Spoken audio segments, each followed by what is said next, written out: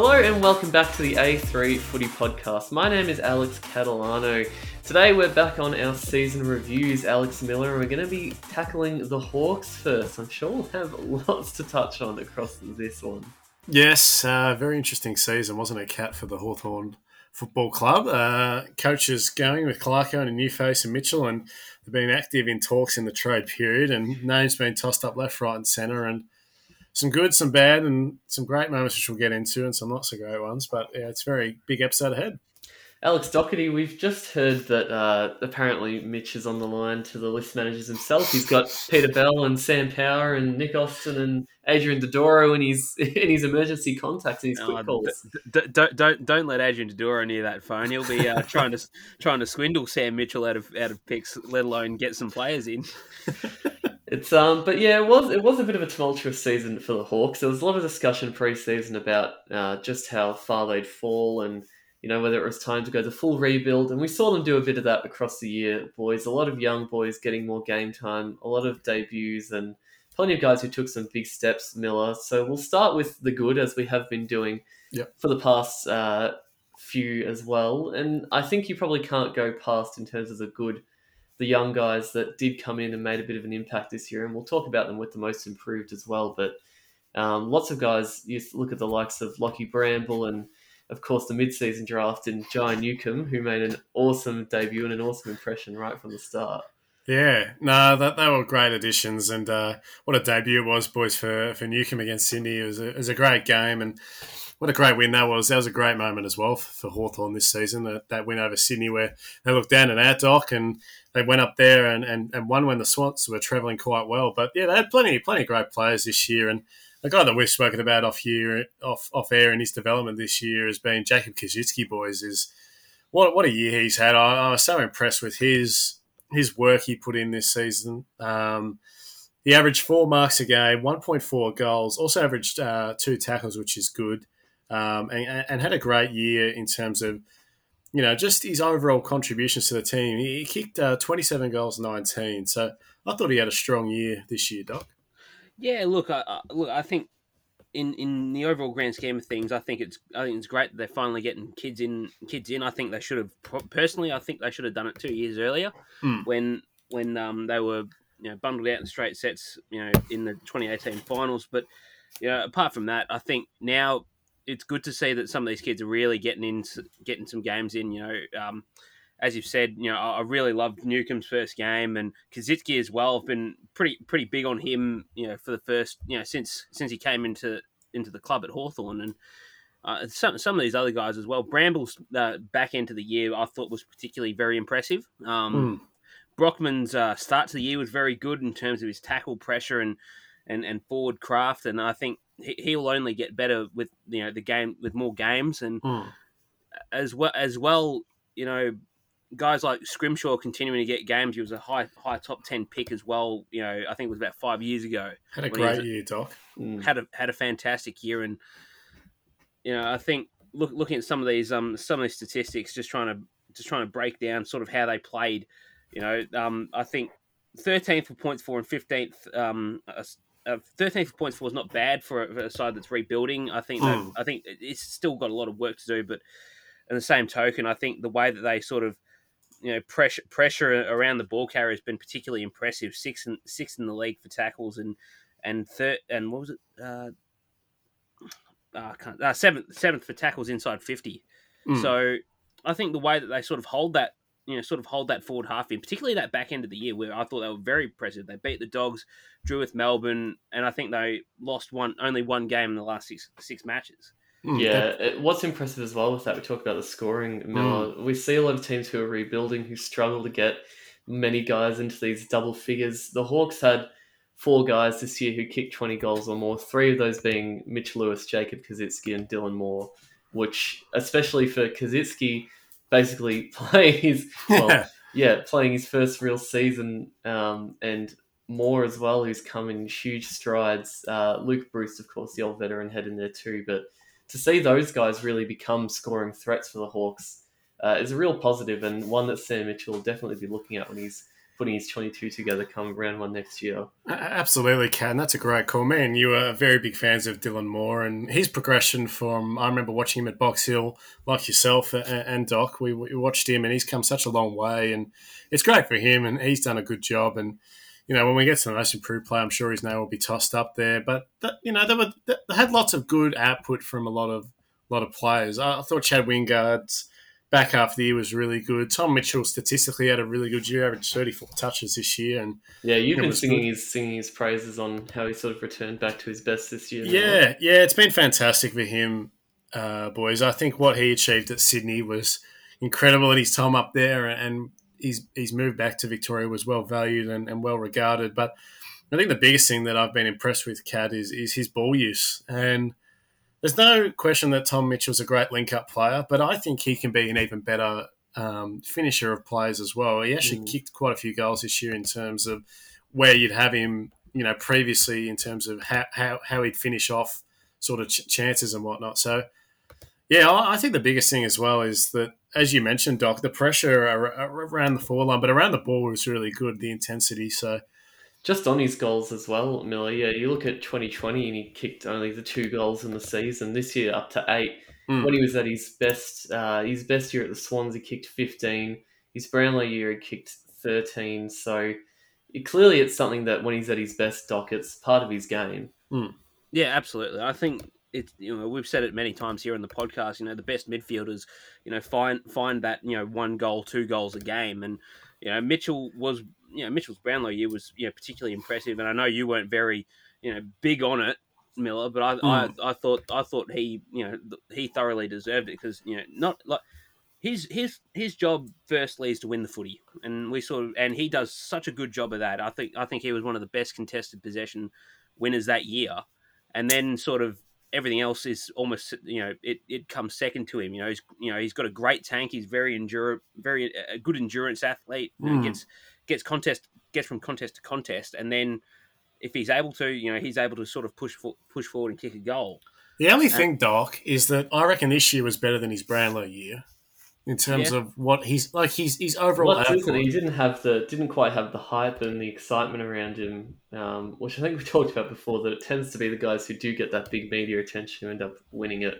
But he did it very quietly, strong. Yeah, I don't know. Career highs across the board from him. +5 in his total disposals. His marks were up. His tackles were a little bit down, but his clearances were on point. And he added goals to his game, which he hasn't kicked more than 5 goals since 2018. And he clicked, as you mentioned, Cat 8 this year. So I agree, Doc. I think he had a great year in his Brownlow year, no question. But I would say he had a better year this year. But he's a great player, and he's had a good year this year, I thought. Yeah, I mean, I don't mind that. I think he's had a really good year too, and thoroughly deserved of all the accolades he got his way at the Peter Crimmins Medal Awards. Yes. So, what about the bad boys? Obviously, I was just going to say before we move on to the bad, Doc, could you choose a best win for the Hawks across the year? Because there's probably a few in terms of spectacle that come to mind. The win against the Crows is probably my favourite game of theirs to watch, simply because of the fact that it was that shootout of a debut between Koschitzke and Thilthorpe. But in terms of performance, you'd probably have to give it to the win over the Swans, at least both off how they performed as a team. Duke Nukem, obviously, his fantastic debut as well, and just that whole game for me probably stands out as their best win as a unit.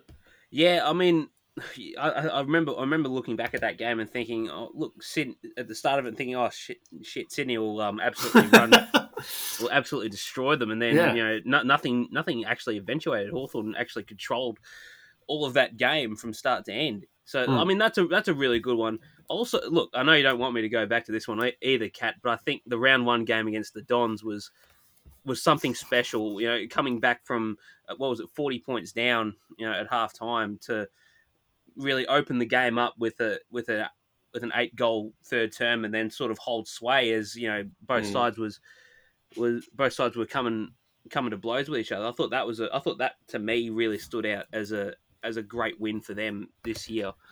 I think, those are both great points. The draw was really good as well, boys, against Melbourne in the back end of the year when the D's were travelling exceptionally well, and that they managed to get a good draw there, and also the win against Brisbane, Cat down at Tassie, was really good. Yeah, They faded. They faded in the second half in that game. I thought the Lions were very nearly going to get on top of them. They did their best to throw it away, but I like that call, Cat. I think that game was the most complete performance. Obviously, beating Brisbane is great, but yeah, the 4-quarter effort. But that's a great win over there, and a good draw there. So there were definitely some high points, but there were also some low points. What have you got, Doc? Because clearly you've got a fair few things you wanted to touch on there.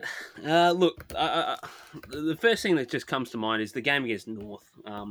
Obviously, at York Park, Hawthorn have played at Tassie as much as North have over the last 5 years or so, but to sort of come up against North and a side that hadn't won a game up until that point, just sort of watch them cave in through their contested ball was just.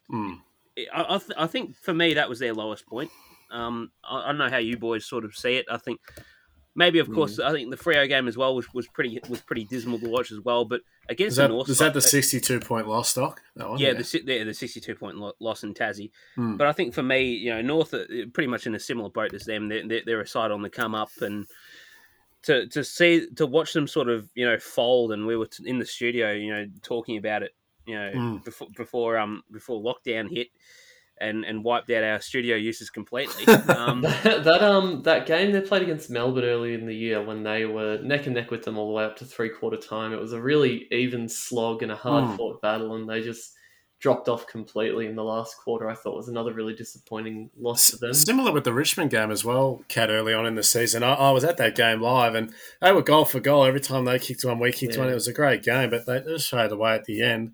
I suppose the bad moment for mine would be the handling of the Alistair Clarkson situation, boys. I just think that was just a very disappointing way to sort of end the season and see out, what Clarko had done. Obviously, they got some great wins towards the end of the year, but how it was handled, Cat, I thought was very sort of chopped and botched and didn't benefit anyone. And I hope it doesn't affect the playing group and Mitchell going forward.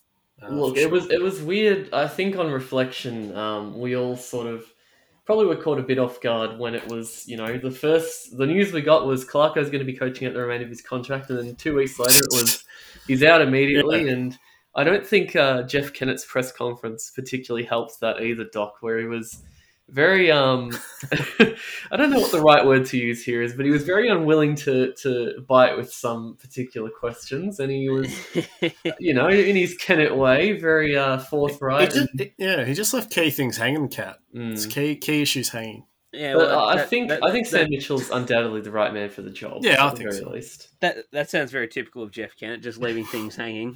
He's been doing it for years, both in the football sense and in the political sense. Look, I'm with you, boys. I think the whole thing was carried out really poorly, and you look at all the reports. Caroline Wilson was onto it, at the start, and everybody sort of laughed it off, and then it just became a game of sort of he said, she said between her and Clarkson and Mitchell and Kennett, and nobody really knew who to believe, and it sort of just helps sort of stigmatise that sort of relationship between journos and the meat and football clubs. It's still very, very fractured in my eyes, and I don't know how you boys I did to be fair though, Doc, I don't know if you heard some of the questions that Tom Brown was asking. You can't blame Kennett for not wanting to answer those. Go on, Doc. No, I was just going to say, look, if Tom Brown's asking you a question, then I wouldn't exactly be jumping at the bit to get to the conclusion. I just suppose to sum that up, boys, it's just very un-Hawthorn-like. They've been a very professional working club for a long time, and regarded as industry standard in terms of some of the football department sort of work they've done, Cat, and a lot of teams are based off coaching models from head to assistant to development models that Hawthorn have put in place, and it was just a bit unlike them to have that messy start of the season. But there was MVP's a very interesting one. I want to hear from you, Kat. Sorry, Millard. Sorry, Millard. No.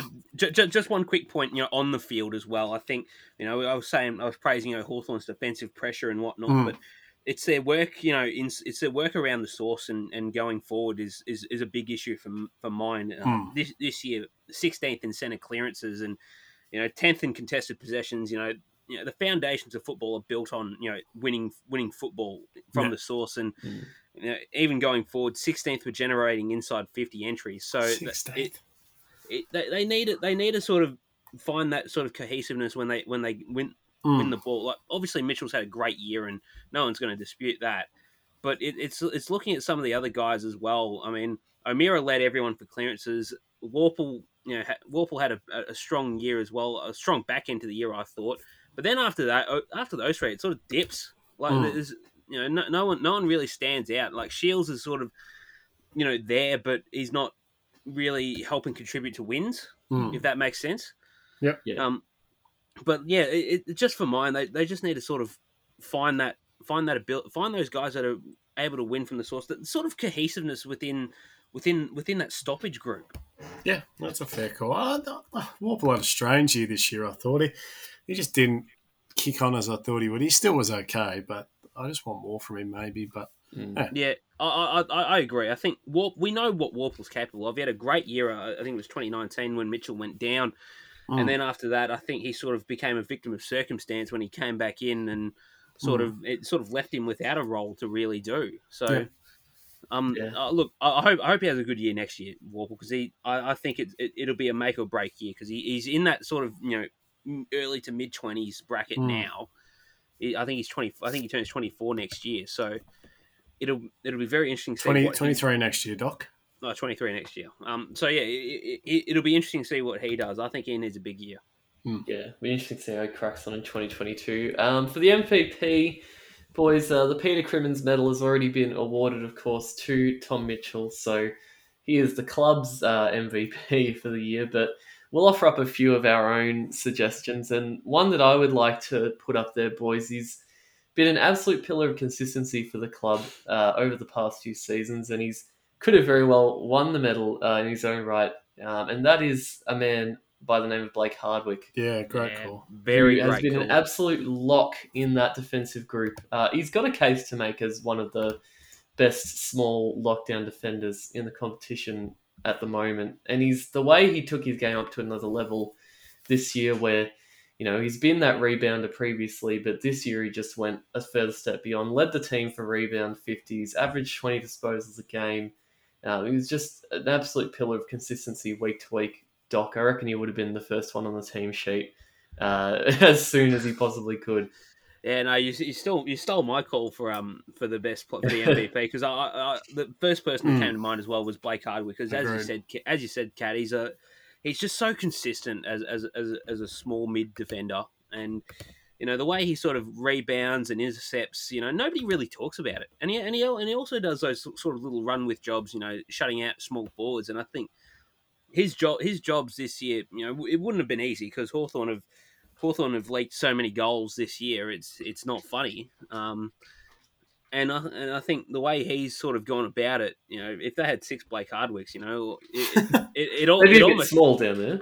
They'd be small, but I reckon they'd certainly give the forwards a real hard time. Yeah, he had a great year, as you mentioned, Cat, career high, 20 touches. He also had 406 metres game, boys, which is 140 more than his actual average. So just a great year from him. And I agree. I think if Mitchell wasn't to get it, you'd toss up Hardwick, also career high marks as well. And I suppose another name, boys, you'd throw up is the running machine, Jarth. I thought he, before his injury... If he played 22 games, he would have been a genuine chance. Yeah, absolutely. I think before his injury, obviously we'll probably speak to him in the most improved in a sec. He was really good and he's come a long way in his development, but I thought he had a really strong year as well. No, great calls all around. Let's crack into the most improved. We'll start with you, Miller, actually. Who do you want to give it to CJ? Would he be right he'd be up there. I think I'd actually go for Jack Scrimshaw. As Doc mentioned earlier, I thought he had a great year, and I actually was watching back just some of the Richmond games earlier in the year, and he played in round 2 as the sub, and he's come a long way since then. He was a staple, as you mentioned, Doc, of the team. Career high average of 20 touches. That's 3 more than his usual. His marks had gone up by 1.5 as well, and his metres gained by plus 40. And he played 20 games and kicked 4 goals as well. He loves a goal on the run. just quietly. So I think him on the wing, him and Phillips. I'd like to see Tom Phillips return to his natural spot on the wing. But I thought Scrimshaw would be most improved. But yeah, just definitely a name you toss up. But I'd have Scrimshaw personally. Yeah, it's a fair call, Miller. Look, I think Jack did win the most improved at Hawthorn. So, one player that I think we only just briefly touched on earlier is Dylan Moore, who finished in the top five, fourth to be precise, and he had a really good year, boys. Yes. I think I remember watching the when Box Hill played in the VFL Grand Finals a few years ago. Just as we were actually getting to know each other at uni, and I think I remember telling you boys that I thought Dylan Moore's performance was absolutely extraordinary. He was sort of playing a little bit in the midfield, sort of going down forward as well, presenting himself as a big threat. And this year, I think he's been absolutely sensational. He's played all but 2 games, 20 games, kicked 27 goals, 11 from those, and averaged nearly 3 tackles a game as that sort of pressure forward, high half forward sort of operator as well, and 2.2 inside 50. So, look, I've always sort of rated him, and it's great to see him get his opportunities because he's a very I think he's a very dynamic sort of player, Dylan Moore. He's a player that for sure is very threatening, at ground level, and I think in the air as well. I think he's very underrated. Averaged 3.8 marks a game, and that's nice. He's quite the nifty little player. He's not overly tall, 176. So for mine, he really stands out. But you could really raffle quite a few players, Kat. I'd love to know who you've got as your most improved. Yeah, look, those 3 that we mentioned so far would probably be my top choice. So I'm gonna go for. I might actually go for Tim O'Brien as the most improved player this year. Not even there anymore. He's gone. Yeah, he's gone. But for the year he had, I thought that shift down to the back line really showed that he can be a genuine swingman type. I think he's got a spot across forward, back, along a wing at the Bulldogs. I genuinely think he could be a guy who plays, if not a full 22-game season, 18 or 19 games next year, Doc. Like we've talked, we all have our issues with how Zane Cordy's been presenting the last couple of seasons, and obviously we want Rusty and Keithy and those kind of boys still in there. But if Easton Wood's not far from retirement, I reckon Timmy O'Brien might slot into that backline group. Yeah, he will. It's also interesting that you brought out Tim O'Brien. He only just barely scraped in the top 20 in Hawthorn's best and fairest. I reckon it's probably a bit stiff on him. No, look, I tend to agree with you. That's why they let him go, Kat. I do tend to agree with you, though, to an extent. I think, Tim O'Brien spent most of his time at Hawthorn playing forward, and I think only in recent times we've seen him move to the back line. And I think it's worked to a degree. And I think I said to you the other day when we did the trade review episode that that the Bulldogs do sort of pride themselves on that sort of vertical leap sort of defense where we've got a lot of good players that can jump up and take a grab. Crozier, DeRay, and now O'Brien, and Wood was good as well a few years ago in his prime. So look, I think he fits really fits a good need for us. And I think the word is already that he'll play as that centre half back option next year. So that'll be very interesting to watch that progress. But I think for what it's worth, he definitely found a niche this year as that defensive half option. Daniel Howe wouldn't be a bad name. Cat thrown up. He was good. He had his shocking moments at times where he was a bit fast and loose with his ball use, but I think he definitely had his most consistent year, especially in terms of game time. Yeah, I was just going to allude to that, Cat. He played 5 last year and played 20 this year, so really has saved his career and been rewarded with an extension. I believe it's just a year, but given another year, which is good for him. So I'll kick it up the arse and he'll do better next season as well. Let's have a look at what they need, boys, because the Hawks have been there's been a lot of whisperings and murmurings around their trade period, but nothing's actually happened yet over at Hawthorn. A lot of tweets by Sam Edmund as well about Sam Mitchell trying to get on the phone. Yes, a lot of questionable sources and whatnot, but there's probably a lot they need to add into that team to become a team that's going to be competing for finals again in the next 2 to 3 years or so. for me, it starts down in defence, boys. They had some options this year that probably weren't ideal. If Kyle Hardigan and Sam Frost are your two number one key defenders, then you're probably doing something wrong down there. So I think a big key tall down in the back line is probably something they need to be looking at. We know Denver Granger Barras is waiting in the wings. He was obviously injured a fair bit across the year, but one skinny 19-year-old kid isn't going to save the entire back line. So I think a more experienced head is probably something they need to be looking at. Yeah, well, it's a good call as well. I think sort of referring back to what I wrote here in my notes here, and some midfield depth as well wouldn't be too bad. Obviously, O'Meara had a good year, and Mitchell had a good year as well. But yeah, after Worpel, it dips as well. You know, Wingard. I mean, he was okay in patches this year, but he's not going to be the world beater he was 6 years ago, and as well, Shields. I mean, Shields gets his touches and he tackles well, but apart from that, I don't see him really making a splash in this Hawthorn team going forward. So I think as well, and I did touch on this in my weekly column at the Mongol Punt as well. I think they need to go all in the draft this year. Try and find a way to get another first round pick into the draft, because I think there are some really good kids in that top 15 bracket that can play either right away or sooner rather than later. Yeah, and I think Hawthorn. Well, I think what they got, they've got pick 5 at the moment, and then I think they've got another couple inside the 20.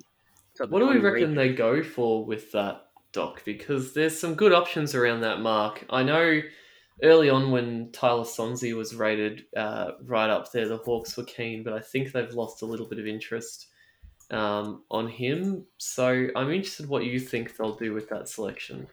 Yeah, well, it is interesting. I think for mine, they sort of need to find some more midfield talent, some poise as well with the ball. I think they're try and find a way to sort of generate that inside 50, because there is still a big disconnect in terms of their midfield group. Finn Callahan, Doc. Finn Callahan. I've watched quite a few games at Sandy this year, and watching him play, he's not a renowned contested possession winner, but I think his use of the ball by foot is. I've heard the comparisons to Bontempelli. That's not from me, but I've heard the comparisons, and there is a little bit in that to suggest that it's true. But my biggest concern is I don't think he'll slide to Hawthorn's first pick at 5. I think either Adelaide or the Suns will take him. I think Adelaide at 4 would definitely take him. Yeah, so I think they need to sort of push up and even GWS. I'd look at sort of trying to move up to GWS's pick 2, but then again, you've got to sort of give up a bit to get it. So just trying to find that perfect balance. I think 5 would have to be in discussion, but you'd also have to look at other picks as well. 22, 24 is what they've got as well in that second round, the early second round. So it's tough. But I would definitely look at getting Finn Callahan. What do you want to see him get, Miller? There's Hawthorn are always known for bringing in these big players, but it seems like under Sam Mitchell, they're keen on hitting the draft this year. So what do you want to see them bring into the team for next year? I agree with both of you. I think the draft is key, as Doc said, to nail, but I think key defender stocks, like you mentioned, Kat, at the start, is critical. You'd have to look, off the top of my head, you'd have to look at some options that are maybe not getting many games at certain clubs. I can't think of any off the top of my head quite at the moment, but they need some ready-made key defenders to support Granger Barras. Somebody who, I don't know why Hartley wasn't getting games over some of those operators, but I think that they needed key defenders. I'm surprised that Brian actually left, really, because he's been there a while. Yeah, I mean, that's sort of my process as well. I was sort of not sure what they were doing, trying to, allowing him to walk to the Dogs for what it was worth. But yeah, look, I think I like Frost's attack of the ball, but his decision making skills is dreadful. And Hardigan, look, he's No, been you're probably definitely not his biggest fan, Doc. he's probably been in the top. He's probably in the top percentile of players I've rubbished over the course of the podcast, boys. But I suppose the big thing though, Sicily and Will Day will definitely add to the back line, particularly Will Day, who I think was going to... They add that class, that ball you which can sort of help those other guys play as lockdowns. I wouldn't mind Hawthorn seeing them go after Michael Gibbons, actually, if he's on the radar there, just because I don't rate Hanrahan that much, and it's just Dillmore and Bruce down there, I think. So, well, I remember Carlton was supposed to be inquiring about Hanrahan, but I think they've fallen off. Obviously, given that Nick Austin just said earlier, as we were recording this on Trader Radio, that they won't be bringing in any more players. So, yeah, I don't know. Forward, I think they've got the guys there like Mitch Lewis and Kaczynski and the men, Cat. Yeah, they're the big men to stay. Yeah. Smaller as well. They've got young brother Seamus in the wings too. Who hasn't really come into the team yet. So they've got the options up forward. Finn McGuinness as well. Cat hasn't really had that much of a crack at it. He struggled to get back or get up to what is sort of his potential seemed to be this year in the VFL. McGuinness, he seemed to struggle a bit at times. So maybe under Mitchell he'll find a bit of new life. And yeah, I don't know. I think they've got that talent from within, but another hard hitting draft with looking for guys that they really need, I think will do them very well. Did you ask a question about Josh Battle, Cat? Ooh, I think they'd probably enjoy having him in the team. Who wouldn't want to have him either in the forward line or in the back line? Give me Josh. I don't know. I think they've got sort of players of his type. It's whether they want to... Yeah, I'm just trying to think of key sort of defenders. Whether they he's not really... someone else and bring him in. Look, it might sound like a silly idea, but would you entertain the idea of bringing Talia across for a season or two? I think you need him. While Granger Barras, like I said, he can't be a big key tall when he's still 19. He needs support around him. So I think he wouldn't be the worst option to have him for a year. Wouldn't be the worst option for a year, and after that he can walk to Geelong as easily as he likes. He's probably on the move by then, Doc. He'll probably be on the move mid-season. It's interesting. Let's give our ratings, boys, for the Hawks year overall. I'll start with you, Miller. Given that they finished remarkably outside of the bottom four, I think we all thought they were due for it at the start of the year, but that end of the season was really, really strong from them. Where do you rate them overall? Yeah, it's an interesting question, Kat, because there's lots of ways to look at Hawthorn, and I think the back end of the year was interesting playing and administration-wise, and because of that, I was going to give them a 5, but I'm going to give them a 4, just because of how the Clarkson thing was botched, because an absolute great of the game, what he's achieved coaching-wise, and an amazing person, and it's just a sort of a really bitter way for me personally to see him go out, but they've got the right direction, and I sort of agree with Doc, though. They should have hit it a year or two ago, the draft. But if they nail the picks this year, they're going to be in a great spot. But off this season, I would give them 4 out of 10 for Hawthorn. What do you got, Doc? I'm going to give them a 3. I'm not particularly... wasn't particularly impressed with their year overall. Shit. I think the last 6-7 games sort of saved them from getting a really bad mark. And yeah, as you said, Miller, I too am not very very happy about how they handled Clarkson either. And just sort of the last 6 games they won 3 of their 7. So up to that point they had only won 4 games, and for me that's just not good enough. They just need to hit the draft hard, see if they can offload either Mitchell or O'Meara. Or possibly even Wingard if anybody's buying him. I personally wouldn't.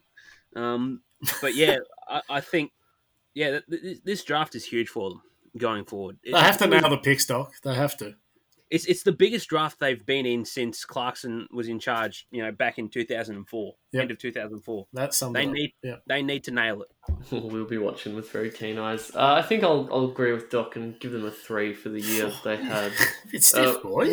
We weren't expecting very much out of the Hawks, but really what we saw up until that last month was really quite horrible, really. Like, I don't know if there's many other ways to describe it. It was much of the same from last year, Cat. I think in certain ways they weren't doing themselves any favours with the future. In other ways, they did get those kids in eventually, and the guys that needed to get games got games. Had the likes of Day and Granger Barras and Juth and Sicily had stayed uninjured, possibly we might be saying a different story, but I think just off the rotten luck they had, the rotten form they had, and the rotten coaching handover they had, I'm gonna drop them with a 3 for their 2021 season. Jeez, the rotten farm over there. Everything's going a bit rotten at Hawthorn, but hopefully their draft is not quite as rotten as we were saying. But I think that's going to be about all for us on this season review for the Hawthorn Football Club. Make sure you stick around and listen to our previous reviews as well. We've got the whole bottom 4 will already be up for you to listen to. We'll have Carlton coming up next, and then we'll work our way up the ladder into the rest of the top 8. There's a few big teams coming up. Richmond, Freo, St Kilda, West Coast, Essendon and the Giants, all in that 7 to 12 range. Well, it used to be a big team, Cat. Once upon a time. We'll have some very interesting discussions, I think, in that episode, Mr. Miller. But make sure you follow us across all our socials so you stay up to date with all the reviews as they come out across Facebook and Instagram, A3Footy Podcast, on Twitter at A3Footy. Got the email as well, a3footy@gmail.com. If we haven't talked about your team yet for the season review, give us your thoughts and anything you want us to discuss on those, as well as trade and draft, anything you'd like us to talk about around that. But with all that said, and until the next one, I've been Alex Catalano. I've been Alex Miller. And I've been Alex Doherty. Make sure you stay tuned for the Carlton episode and the rest of the ones to come, and thank you for listening.